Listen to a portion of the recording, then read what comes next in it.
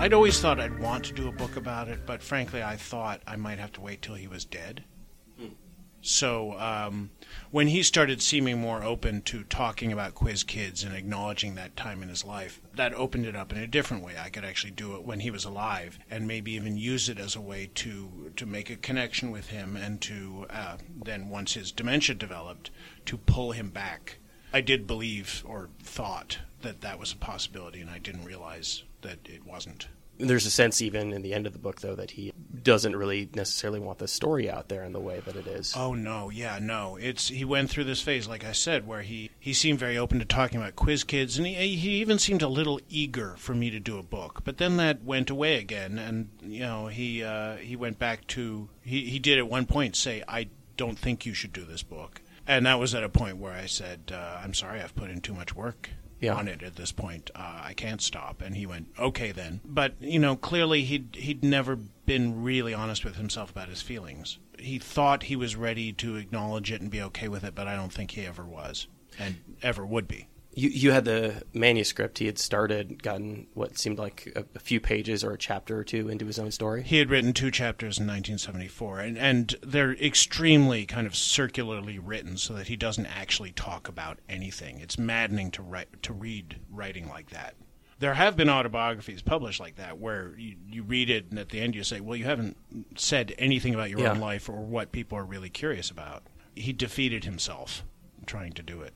You got the sense, though, that at least at some point in his life it was a story that he wanted to tell? Well, I do think he had, despite himself, reached conclusions that he wanted to share, especially his conviction that he had been promoted and sort of manufactured because he was Jewish and it was World War II. That was obviously something that had been at the back of his mind for a long time. So I think there were things he kind of wanted to express. But then as far as the rest of it, and the celebrity culture, which I'll admit I find intriguing, I'm fascinated by movies and TV show and radio from that era. And I find it fascinating, all the people he met and all the experiences he had. And that was, to him, the least of it and something he didn't even want to acknowledge. To him, it was not worth acknowledging. I think that's one of the things that's particularly interesting about it is this exact phenomenon, the Quiz Kids phenomenon, these children, ages 6 or 7 through 12 or 13, somewhere in there. Well, they were supposed to graduate when they were 16, and the youngest was 5. Yeah. I mean, he was on it when he was 5. But a phenomenon that, for a number of reasons, just couldn't exist any other time than that exact moment, it seems. It was a point on several graphs of the acknowledgement of children as people, which was a relatively new thing, that children weren't just malfunctioning adults that needed to be fixed. They actually had charm and qualities that were special in and of themselves. I think this was partly due to the rise of media and to the dropping of the child mortality rate, because people found it easier to become attached to children if they weren't so convinced that a large percentage of them would die. And it was just also a point on the graph of media itself, and then there was the war, which really gave things, as I said, an urgency. It gave everything an urgency that it wouldn't have otherwise had. There is something lasting about the phenomenon, though, as far as the impact that it had on the pop culture of the time. Prior to reading it, I'm not familiar with him. Right. It was a little before my time. When I heard the synopsis of the book and that he was your father, the first thing I thought of were those Salinger short stories. Right. The Salinger stories absolutely were inspired by Quiz Kids. And it became a theme in our culture, the idea of an intellectual family that's being displayed on the media.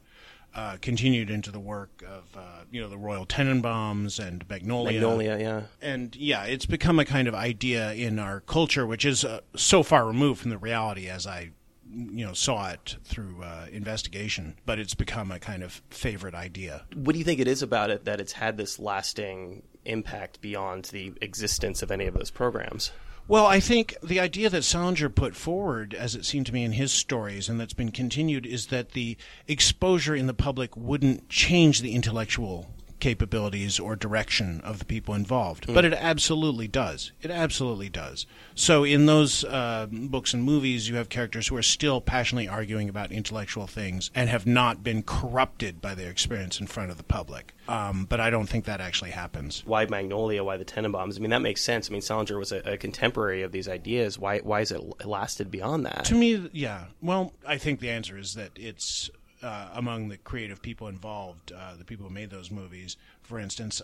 It's an image that they're very fond of and they'd like to believe, even though it's almost certainly completely false. It was something that obviously he kept at a distance for most of his adult life, certainly by the time that you came along. Did it play any role in your childhood? Just as a kind of undelineated, undescribed, but negative influence. That something that people didn't acknowledge, but at the same time it was marking a certain area of territory where we weren't supposed to go. So I do feel like it emphasized... Just as far as something you couldn't discuss with him. It was something we couldn't discuss with him, but also it was known that this experience had happened and that it had been negative for him and that to bring it up would cause him pain. So it was also, I think, pretty clear to us that it was displaying that fame and attention were negative. I think I very maybe lightly touched on it in the book, or maybe not that much. But for me, it set up certainly a conflict between wanting to be noticed and not wanting to be noticed, which are at play with me just about every day. I have a desperate desire to be noticed, but at the same time, if I get attention, the impulse to run away and hide is so strong. It's something I struggle with. How much do you think it actually defined him personally? I mean, he's obviously comes across as being pretty distant emotionally in ways in the book. There's a very telling moment when you're in the pool and you ask him if he loves you. Those qualities aren't unusual for a man of that generation. No, that's true. That emotional stiltedness was very much the language of that generation, and it's a shame. I do think it affected him profoundly in the structure of who he was. I recently actually had an email from Richard, one of the other main quiz kids, who, has fond memories of the show. He and Harv joined the show when they were 11, I think. And so I don't think it had the profound impact on them that it did on the younger kids. I think for my father, it actually structured him in a certain way as to the kind of person he was. I think from then on, he internally, at a very deep level, saw himself as someone who answered questions. And that was his role in life. And I think it informed all other kinds of details of his behavior and the way he saw the world. So even when he had escaped the show and his notoriety, that part of it he could not really escape. There's the aspect of him being younger, but also he was clearly the standout. Really beyond the life of the show, he was the one that was sort of like trucked out and introduced to everyone. And that's an extra level of fame and all the trappings that come with it. Oh, yeah, absolutely. He was put on show. And it's interesting to compare him with Gerard Darrow, who had been the star name before him and had been on the cover of Life, before, at age 11, being completely erased from the show and just never mentioned again until his death in the press. That wouldn't happen these days, obviously. Fame is much more continuing now. You can't escape it the way you could then. Yeah, I think the pressures of always being on show, he responded to it, but it, again, molded him in a way of making him an incredibly self-conscious person who always was feeling like he was being watched and judged. He obviously retreated to some degree, but he wrote a number of books over time as well. Oh, yeah, right? no, he was a successful academic, yeah. Philosopher, a teacher. His students really loved him. In fact, I have not been reading the reviews on Amazon, but I know because several people have told me there's one from one of his graduate students who is saying this is not the complete story of the person I knew, which is completely fair. I think he had very special relationships with his students, and he did, in a way, he built a new life for himself. As far as those complaints go, what did they bring up? What did they feel like was missing from the portrait? Well, I think they feel that he was, he was not someone to them who had been crippled by trauma or was incapable of expressing himself. To them, he was a kind and gentle person who was a good teacher and who really helped a lot of people. He really was, I think, very considerate person, and he gave his students a lot of attention, and in some cases he really helped people's careers in ways that were very valuable to them. Do you get the impression that it was easier for him to be sort of more open and warmer in the context of academics? Oh, yeah, absolutely. So it's just something that didn't end up trickling over to his own family? No, I mean, I always knew, and in a way still do, his intentions were always good. He's a kind, decent, moral person. It's just that we had no real relationship beyond just a perfunctory, almost formal one. His students were seeing a softer and more relatable side of him than I was. It is strange that to be speaking about all this in the past tense. I mean, obviously he's still with us now. He's still alive. His mind is nearly completely destroyed, though. It's just there's no... He can't...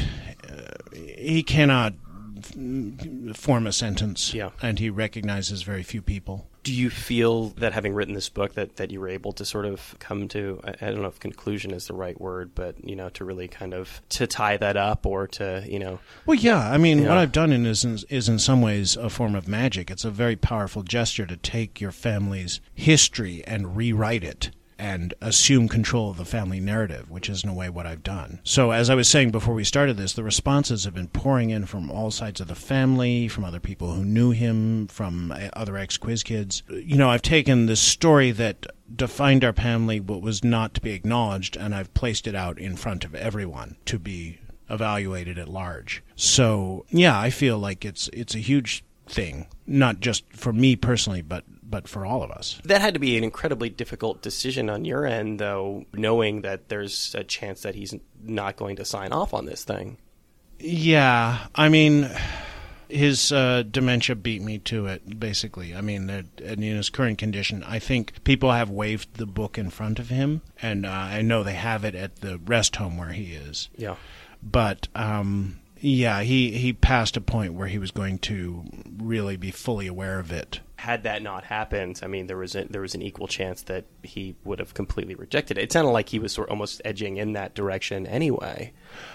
Yeah, possibly. Is there a sense of guilt around sort of revealing, while he's around or not, this thing that he clearly didn't want to share with the world? Oh, of course, absolutely. Yeah. Yeah, you can't avoid that. Yeah. Yes, and I was very worried as to my mother's reaction, too. I don't think there's that much in the book that's really negative about her, but there are a couple sentences I wrestled with and decided they were worth it for the book, that they were necessary for the book, and I was worried she'd be upset, and luckily she was not. How much input did she have, or were you interviewing her? Were you bouncing things off her in the process? Sure. Some of it, Yeah. yes. I mean, she was very helpful, for instance, with reconstructing what happened on that quiz show, which, is complete conjecture on my part, but I think it's very close to what happened. She remembered that he had told her about it earlier in their marriage when it had not completely been erased from his memory. It sounds like she was in a similar position that you were, that he wasn't willing to disclose any of this with her either throughout the course of the marriage. Yeah, no, not really. She said that after they got married, she visited my grandmother, Sarah, his mother's apartment for the first time, and Grandma Sarah brought out those scrapbooks, the ones that I discovered, which at that time were hers, and said, now how are we going to get his life back on track? Meaning, how are we going to get him back onto television, which is just diluted. Yeah. I mean, by the end of his career on television, it was clear he wasn't supposed to be on television. You do touch on this in the book, but while he was still sort of cognizant, he played some role in helping you. You did some interviews. He wanted to help, yeah. And he gave me some interviews. He just had really erased it from his mind so much that there was very little there. And again, he had hidden those scrapbooks. I think when his mother died, he hid them in his study in such a way so they were very difficult to find, really hidden in a corner of the room. He had clearly forgotten that. He had forgotten even that he had hidden stuff. He wanted to help me. There was a period where he wanted to help me, but he still couldn't remember that much. And he had very few personal recollections beyond thinking that, he didn't have any feelings about most of these people. The only person he had any personal recollections about really was Jack Benny. He said that he thought Jack Benny didn't like him, which was unusual. It's the one person he says he thought didn't like him. Does having children, does that kind of light a fire underneath you as far as, just sort of getting to the bottom of the story and getting this book out of the absolutely. world? Yeah, no, that was a huge part of it, too. Absolutely, because when you have children, you're living through their chronology of their childhood, and as you do it, your chronology of your childhood comes back to you in sharp relief. I would say before having a kid, my memories of childhood were, a jumbled mess of memories. But as you go through your kid's childhood, you think, oh, so this is when this happened, because you can see the developmental points and everything starts to fall into place. A lot of being a parent, frankly, has been trying to be a completely different parent than the ones I grew up with, and really, rise to the challenge. And I spend a huge amount of time with my son and thinking about my son and what to do for him. And, no matter how everything else goes, I'm not sorry for that. I'm very, very happy I've been able to do it. It's an interesting impulse. A lot of cartoonists, when they start having children, they start making kids books. They make things for sort of more immediate products for their children to appreciate now. But this is sort of something that you've gifted to him for his future. Sure, yes. And hopefully he won't have to. I mean, he won't have to do the same amount of archaeology on myself and my wife as we've had to do with my parents, because with them, they just, it was generational. They just never went through stuff. They never acknowledged psychological issues. Everything got buried. So we've had to go through all their stuff in this house, which just got sold, actually. And, in there was all their parents' stuff, because they had just taken all that when their parents died, shoved it somewhere. So we had to go through generations of stuff. The symbolism, it's almost too on the nose of just taking their things and shoving them in closets. Absolutely, yeah.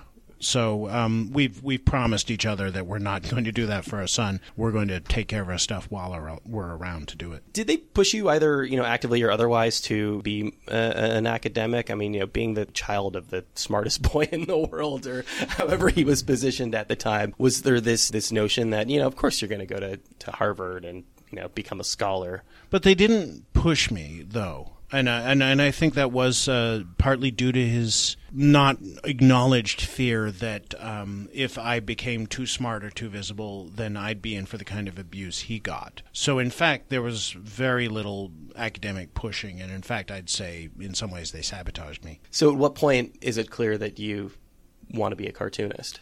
Oh, God. Well, not until my 20s. Actually, it was trouble. I didn't put down a lot about my childhood. I just put in those high points. But I do, well, so to speak. So or how, depending on how you see it. I wanted to summarize it in as little as possible. Frankly, there was a draft as late last year where there was more about me, but I took it out because I wanted to just have our relationship highlighted, but the book is really about him. It's also hard. I mean that's the impulse you're constantly fighting. Writing a biography like that, is how much to insert yourself into. Absolutely, and tons of things went in and tons of things went out. My childhood, which I want to write about separately. What happened was we were in Mansfield, and then when I was 7, we went to Cambridge, England, in a kind of repeat of his escape. And the same as he did, we stayed there for a couple of years, and we came back. So by that time, I had been very Anglified. Cambridge, England is an amazing place to be as a child, or was in early 1970s. Was there a sense that you were escaping from something again? Well, I think we all felt it. Recently I was with my other family members and him, and we were all talking about how upset we were to come back to America. And because I reminded my mother that she cried on the boat back, which is hard to forget. And I wasn't looking forward to coming back to America, even as a 9-year-old. So it was difficult because Cambridge was and probably still is, for all I know, such a liberating place with the smartest people in the world. There's medieval architecture, a city full of bookshops and theaters. It was just so intoxicating, and I was very kind of Anglified by the time I came back. I had an accent and, love of wit and theater. And we came back to Mansfield, Connecticut, which was crushing. It was absolutely crushing, and you can see the smile disappear from my face over my school photographs for the next few years, and it never came back properly. And then, they were really involved in their careers. We were basically on our own, my sibling and I, and things got worse and worse and tenser, and we were arguing all the time. And then when I was 14, they sent me to private school, which I think was just a horrendous mistake. I was not prepared for it. I couldn't take care of myself properly. I had no, training in any life skills of any kind. Boarding school, so you were kind of shipped outside of the house? Yeah. So I was shipped out to a school where there were all these louche, rich kids, and it was just a horrible experience, and really, in a way, finished me. I think... At 14, you were done? No, at 18, I was here. My father, I think, wanted me to be part of the intelligentsia and to somehow insert me. So he did still have a little bit of that impulse. A little bit. I think he kind of wanted me to be in the white intellectual class. But his efforts were so half-assed and poorly prepared and poorly executed that it had the reverse effect. So, in fact, what happened was, by the age of 18, I was and always will be an outsider. What they did was create an outsider. I will always be an outsider. It's part of who I am, my psychology, and somehow I seem to always find myself living out that scenario as well. So that's what my upbringing did for me, really. the impulses they had to make me part of the white educated class backfired, and I am enraged, as I think many more people are these days, by the hypocrisy and smug laziness of that class, and just the poor work they do. As a parent, though, going through that, it's got to give you some insight and some empathy into, the fact that, like, clearly they were trying to do the best they could. I'm not sure that's true. Well, you'd have to really define what the best they could was. I mean, they were doing what the they minimum. Thought was best for you, perhaps? I think honestly they were doing what was best for themselves. I don't know. It's hard. I think even now my mother wrestles with this and with private school, and I don't want to come down on her certainly face to face, but it was just disastrous for me. It was just awful. And it just put me further away from normal people. This comes up a lot on the show. We interview a lot of creative types, and we discuss sort of the importance of finding your group of weirdos, finding your outcasts. I always compare it to like the pirate ship on Pinocchio. Right. Did that come along? Do you have that with the comics community? I have that with the comics artists, with other artists, definitely. The comics community, as far as the kind of writers and intellectuals who control a lot of it, I absolutely am an outsider. Again, I feel like I'm not part of the comics community. I've been, pushed out of it, basically. How so? Well, I mean, I don't... You were on Fangraphix for a while. You have this new book, and it's doing well. And I know. From the outside, it might not make sense, but I'm not. Up till this book, I was selling quite well for Fangraphix, but it's like I'm not with the ideology of what people, or wasn't at least, with the ideology of what people want to see in comics. I mean, I think humor writers might have a tougher time. That's probably part of it. The humor is probably part of it, but. I've lived in New York City for over 30 years now. I am never invited to conventions here or anywhere in the Northeast, pretty much. And if I am, they find some way to make it the most horrifying experience possible. Well, that's just conventions, Michael. Yeah, but, I'm not considered... I struggle with this a lot. It's like after comics were declared to be an art form, what happened is that a lot of the structures that mimic fine art sprung up. Yeah. So that means a class of kind of gatekeepers and curators who are very territorial, who are writing their own narrative of comics art history, and I don't fit into it. That's how I feel. When do comics really enter the picture for you? I read them when I was younger. I read, as a kid in England, I read Tintin and Asterix. It wasn't till... Tintin, really, you've got a real Tintin haircut in the book, I noticed. Yeah, no, it's true.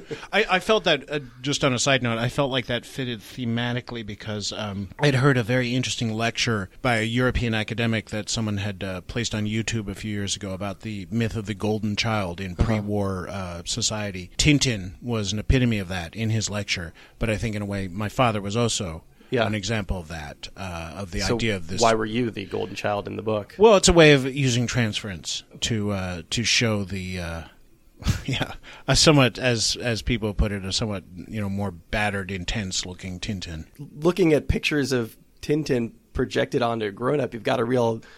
You're kind of dealing with a man-child there, aren't you? I mean, there's something very boyish in his haircut and then projected onto an adult. That's an element to the book, and I'm not going to pretend. I feel like my parents did not prepare me for life, and that's something that I've had to really struggle with. Does that sort of play out in being a professional comic book artist? Well, I would say absolutely. I mean, certainly the other artists I know, we do share things in common, and including, I think, with many of us, the struggle between wanting to be noticed and not noticed. Yeah. I think that's a very comic book artist thing. How did they receive the fact that you wanted to do this professionally? Well, I think they were bemused by it. But like then, this too shall pass? But then I got in the New Yorker, and I was in the New Yorker for years and years. So that, for them, was quite enough. Around 20 is when you really sort of pulled the trigger? Oh, no, not till 26. 26? Yeah. No, but 20 is when you decide you're going to get into this in earnest? No, I went to fine art school. The truth is, I didn't know what I was doing. That was another problem. I just had no idea. You knew you were artistic and wanted to be an artist? Not even that? Yeah, no, I knew I was artistic. I knew I could do it, but I wish I had felt the full range of options because I really didn't. Going to this private school, which had a crappy art department and a crappy theater department and was in Connecticut, I had no experience of the world. I had no idea of how the world worked. See, this is what I'm trying to give my son, all this stuff. I think that's something that a lot of people deal with, in their 20s going through college. I don't know that anybody at this point feels particularly prepared for the real world. Well, I don't know. I mean, I do feel like a lot of school and our educational system and growing up is about discouraging people's impulses or trying to get them to channel them. And certainly there are vocational schools, things like that. Sure. Whereas, with my son, within reason, I'm just trying to encourage him. Yeah. So, he can feel confidence and feel that he's good and worthwhile no matter what happens, and that... but also to, of course, be kind and humane to other people. The irony that I see here, though, is that, you felt that you weren't encouraged enough, but you think that the thing that a child who gets encouraged a lot in their creative abilities would go on to do would be to become a comic book artist. Well, no, I'm hoping he feels the range of other options as well. You tended toward this artistic thing. You tended toward this thing that children often have sort of beat out of them at an earlier age. Well, what happened is I went to school for fine arts. My first year I was at Syracuse, and it was basically like still being in Connecticut. Didn't enjoy it that much. And then I came to New York to School of Visual Arts, and I was studying fine art, but, really just experiencing all of it and finally being around other non-typical people for the first time. And it was hugely liberating. School of Visual Arts at that time didn't have dorms. They housed all the students in the YMCA on 34th Street. This was before the Times Square remodeling and all of that. So it was an amazing introduction to a city that was very anarchic at the time. It was very liberating. So I kind of trundled through the rest of school and did enough to get my degree, but I just was still... I was so behind in a lot of ways. I was still taking it in and processing it. And then a few years later, a couple of years later, I was in Williamsburg, and someone was doing a Xerox comic book. This would have been 89. And, they were just inviting anyone to join in. So I did a page or two, and then people really responded to that, and I enjoyed the response, and, that's where it started. Was comedy an element of it from the beginning? Yeah, I mean, I did a couple of serious strips at the beginning, but I always found being funny the most appealing, and I kind of felt like it was a noble thing to do, to try to help people laugh. I've had that beaten out of me a little, but, also, as you can see if you follow me on Twitter, making jokes is my stress reaction. That's how I don't go crazy. So it's really something I do almost involuntarily. Does it manifest itself that way, though, in your daily life? I mean, are you a funny person to be around? Only if I trust you. Okay. With ordinary people, I try not to let it show. I don't want to scare the squares. Is it just sort of introversion on your part? Why doesn't it come out? Well, I find that only some people will follow me where I go in my jokes. Sure. And, a lot of people see it as just being negative if the jokes have a negative tinge, I had a first date recently, actually over the weekend. And it was one of those stark reminders that, I had a teacher in high school tell me this once, and it stuck with me. Clearly, I haven't taken it enough to heart, but she just said, "Brian, not everybody understands your sense of humor." Yeah. And I met someone, we got drinks, and then by the end of the conversation, I was just like, she probably thinks I'm an idiot. She either thinks I'm an idiot or just have really bad opinions because she did not get a single thing I was saying. Humor is not, maybe there's some very specific forms of pratfalls, but humor is not universal, and it depends on many factors to be communicable. But when I started comics, it wasn't just the humor. I felt like I wanted to try to do new things with comics. I thought, and still do, it's an amazing art form.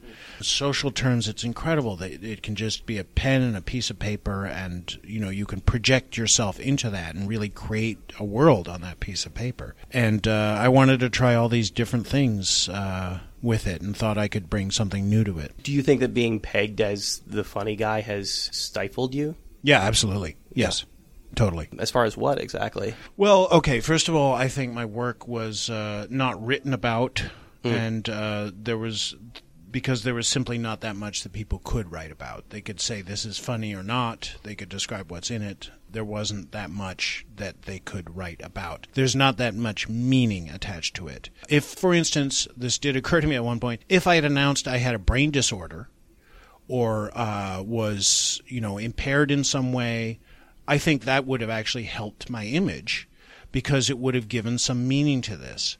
But there was a lack of meaning attached to my work, in some ways deliberately. And I think humor confounds a lot of people, and in comics it's very disrespected, certainly in the kind of comics I work in. What do you mean by attaching meaning? What meaning was it missing? Well, if I had been writing about certain subjects or making certain points, that would have lent it meaning. Just that it wasn't tied to any. Yeah, that it wasn't real didactic at all. That it was completely just that you're not a divorced from cartoonist, reality, for example. Right. There's just no, there's nothing that can be attached to it that people could write about or identify with. And maybe that wouldn't have been such a problem 20, 30 years ago, but it really is now. Was that a fear setting off on this new book, spending all this time working on this? Not that it could have been a comedy necessarily, but were you wary of going in that entirely different tonal direction? I felt, and frankly still do feel, humor comics are pretty much closed to me. I can't think of why I would. I mean, I might do them on assignment. It's just not... Oh, I just mean as far as that first step towards something that wasn't humorous. Oh, yeah, the whole thing absolutely was terrifying and nauseatingly just so daunting. Do you have the impulse to, in the way perhaps you would around friends or family, do you have the impulse to I want to inject a joke here, but it's wholly inappropriate?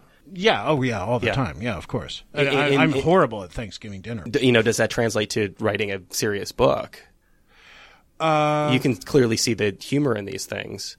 Well, what it seemed to me, and what I chose to believe, was that if I could communicate humor to some people, then emotion, such as the emotions conveyed in the book, I could convey that too. And emotion does not require the same kinds of specific intelligence or intellectual leanings or desire to dissect things that humor does. It's much cleaner. So it seemed to me likely that if I could communicate humor to some people, I could communicate emotion to a lot of people. So that was part of the guiding principle behind the book. I wanted to make a book that would be readable by anyone, even if they've never read a comic before, and they would learn something and they would feel something. Humor might be the most difficult thing to translate on a written page in that way. There are so many places in the process where it can completely break Absolutely. down. It's gossamer. And, if you reword one of my jokes a different way, it's completely meaningless or falls flat. But doing the book was absolutely terrifying. And the scariest part was when I had written at least half of it and had a contract finally to do the rest. I felt like this is impossible. This was only a year and a half ago or so. I thought this is absolutely impossible because it was a very short amount of time to finish the book too, so I was just paralyzed with terror for a bit. You set out to do this prior to having signed anything. You had no notion whether or not it was going to be published. I met with an agent, okay. Scott Mendel, who's my agent, and we developed the book first, and he was very helpful at pointing out the emotional components that would need to be there. What was the most time-consuming part of the process of creating this? Writing it. Yeah, okay. The research took a while, but then it was writing it that was just such a struggle to make it into a story. So that point a year and a half ago, you still hadn't finished the words? No, I didn't finish the story. I didn't finish writing the book completely until about last September, October, November, something like that. I finished the book, the insides of the book, in January. Revisions took through February, and then the cover was March. So I finished all of it at the end of March, and then the book came out May 15th, which was an amazingly short time. Did you have enough time to draw? I suspect that, given that kind of timeline, you weren't able to spend nearly as much time drawing it as you might have liked to have. Okay, here's where we get to where I do things differently than other people do. This is where it starts? This is really a steep point. For the writing of the book, there was a period where I did not take any other work. I just concentrated on the writing because any other distractions, I wanted to remove. When it came time to draw the book, my feeling was I tend sometimes to be too fussy in my artwork. That's, to me, been a weakness of it. You're a perfectionist? I'm a perfectionist, and if I start to get into a very minute, detailed scenario, I can get lost in it in a drawing. Spend just hatching. Yeah, exactly. Or just doing work that. And what I wanted this book to be most of all was very simple graphically and have great flow. So I actually pulled some tricks on myself. I worked much closer to size than I normally do. That's one thing. But the other thing I did, I already had these 224 pages to do, which seemed absolutely impossible. I took on a lot of extra work. So for that last year, while I was drawing the book, I took on extra work so that I was doing other comics while I was doing the book because I wanted the style to be one of constant work, if that makes sense. I didn't want it to be precious, fussed over drawings. I wanted it to be drawings that whip by. To me, doing extra work, besides the fact that I needed the money, it helped me feel like it was in a flow of cartooning. Especially living in New York, especially having a family. I mean, that's a nice luxury, being able to drop all of those other things at once. Yeah. No, it wasn't easy. It was very hard. And of course, in a family, there's a certain amount of time and attention you have to give to the family. Yeah. I've certainly learned through my life not to let things out on other people too much and to try to always give them the time they need. It sounded like you were alluding to the fact that you might be done with humor. I just don't see where I can go for them. I mean, I probably will continue to do pieces for places like, I don't know, The New Yorker or Heavy Metal or whatever. I mean, it sounds like the work you were doing would have been rewarding from that perspective. The sales weren't good enough to justify interest from others, basically. To me, my very first book, Snake and Bacon's Cartoon Cabaret, really illustrates this because it's also the difference between the 20th and 21st centuries. Avon Books hired me to do that book in 98, I think. They had seen me in Oxford American and Heavy Metal. They were excited because they thought my work was cool and they wanted to show it to people. But then they were taken over by HarperCollins, and my book came out in 2000, and HarperCollins illustrates the 21st century model, which is if it doesn't already have demonstrated enormous sales or numbers online of some kind, we're not interested. You're feeling the squeeze as much as any of us are as far as just kind of the internet. I mean, people not necessarily buying books the way they were before. Having had the successes that you've had with this particular book, do you think that this form of storytelling is a way forward for you? Absolutely, yeah. This is where I think I'm going to be going from now on, yeah. Just doing more serious work, I hesitate to use the word memoir because this isn't that. Right, yeah. No, I mean, it's certainly, there was so much material and so much I wanted to put in this book and couldn't, that there's certainly a lot I still want to do. A lot of stories I want to tell about that house and my childhood and other things. Some sad, some funny. But as far as just, for that book, I just want it to be the most focused story possible. But you can see yourself for the next couple of projects continuing to focus on yourself or the world around you? Yeah, I would hope so. Yeah. I mean, again, it certainly depends on how well this book does. And, to me, it's doing quite well critically. But, it really remains to be seen because it's all about the numbers. When does that make itself clear? It still takes time. I mean, the graphic novel company who published it, Gallery 13, their division of Simon & Schuster, they don't have much promotional backing. They don't have a budget. They don't, in many ways, know what they're doing. So, in some ways, this book is a sleeper. I mean, I just say that despite it having gotten some very good press early on. It still has to really find more of an audience. And for me, I think word of mouth is what's really going to carry this book. Because I do think it's a book that people will have feelings after reading and will hopefully recommend to others. It's not gauged the same way a movie is, for example. If it's not an immediate huge blockbuster out of the gate, it can still continue to grow from there. I would hope so. It's hard to tell. I mean, I'll be honest, my editor quit a couple of weeks ago, which is not a good sign as to the company. Okay. But surely no reflection on your book. I wouldn't think so, and I'm very proud of the book. I don't have a lot of doubts about the book. I worked hard on it and didn't cut corners, and I created the book I wanted to, and I think it will find an audience.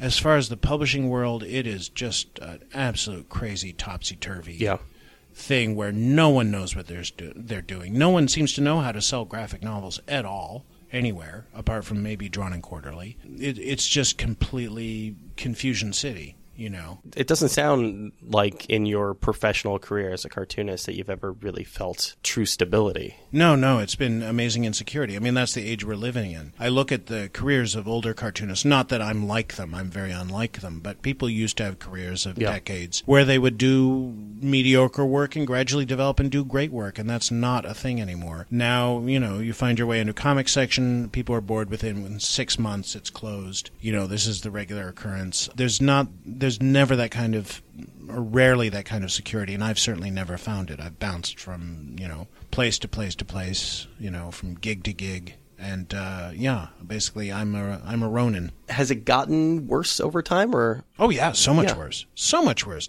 Oh, in the 90s when I started, it was tough, but there were many publications, there were many places to practice your craft. There were professional art directors who actually would have insightful and helpful things to say about the work and help you make it better. Now you're pretty much dealing with scared office drones who are go-betweens between you and an editor. It's gotten worse in every way. The money has gotten nightmarishly bad. If you do illustration now, you're being paid far less than you would have in the 1950s.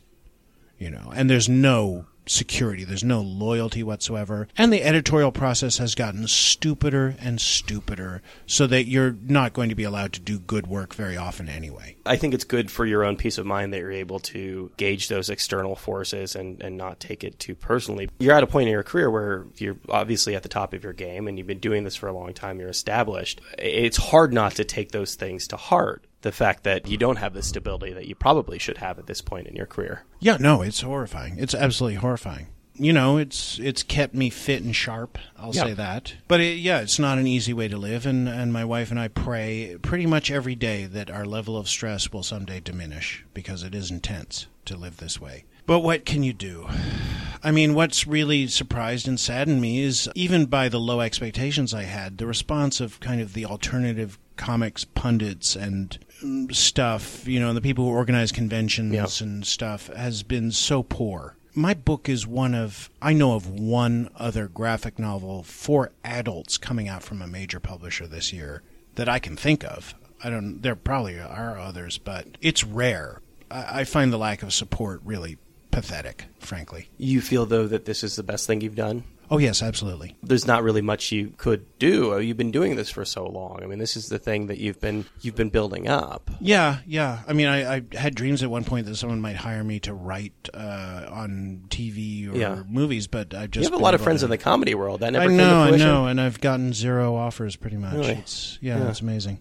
I mean, I think in some ways being a cartoonist really does stifle you. When Conan O'Brien described me as one of the greatest comedy brains on the planet, possibly, You expected them to just start knocking down your door? No, because I've been around too much. But, if I'd been a writer or a comedian, I think I would have gotten job offers. Yeah. It must be hard. In some ways you remind me of Tom Sharpling. I think because he goes through this a lot too. He always has this complaint of, being...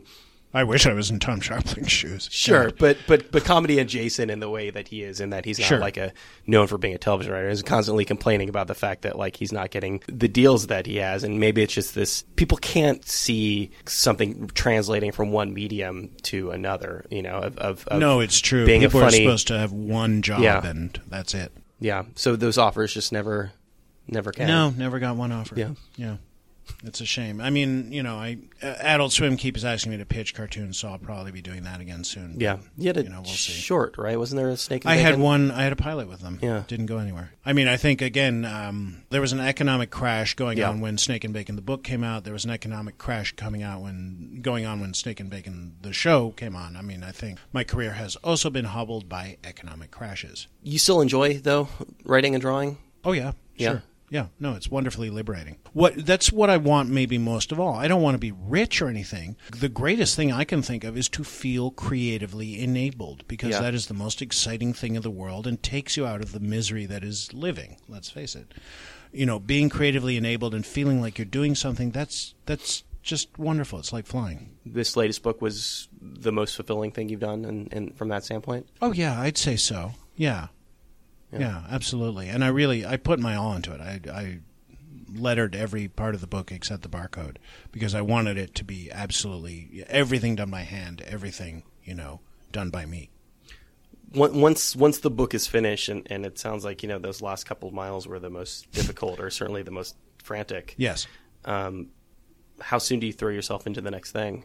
Well, frankly, I'm still exhausted from that book. And then what I had to throw myself into was promoting it. Because, again, my publisher didn't really have any ideas. I have to say the promotional person they've assigned to me, she's been fantastic. She has really no experience, but she's got a great attitude, and she's, she brings it. But I've had to initiate a lot of what has happened promotionally, and it's just exhausting, and it really is a uphill struggle. I mean, there's some places where I've really, felt like I was making progress, and it just never went anywhere. To the point where you can't even really consider what's next on your plate? Yeah, it's really difficult right now. Yeah, it really is. There are things that I want to do, and there are things that maybe I should do, and it's a little dizzying right now. Do they just sort of make themselves known to you? Well, I mean, again, money is the big, dog as far as career considerations. You cast a lot of reels and see. And I'm hoping there will be an adaptation, a cinematic adaptation of this book, or TV. So that's another thing I'm hoping will happen. But right now I'm still kind of considering my options. I do have some work to do. My agent Scott is on my back to figure out what's next. There you go. That was Michael Kupperman. Thanks so much to him for taking the time to do that. His new book, All the Answers, is out now on Gallery 13. Easily one of my favorite comics of the year. Highly recommend you pick it up. Thanks to him. Thanks to you guys, as always, for listening to the show. If you like the program, there are a number of ways to support us. You can rate and review us on iTunes, Google Podcasts, or wherever you happen to get your podcasts. Like us on Facebook. Follow us on Tumblr. That's RIYLcast.tumblr.com. That is the first and best place to get all of your RIYL-related information. And I think that's about it for this week. We have a couple more bonus episodes coming up, so stick around for those, and stick around because we will be back just about this time next week with another episode of RIYL.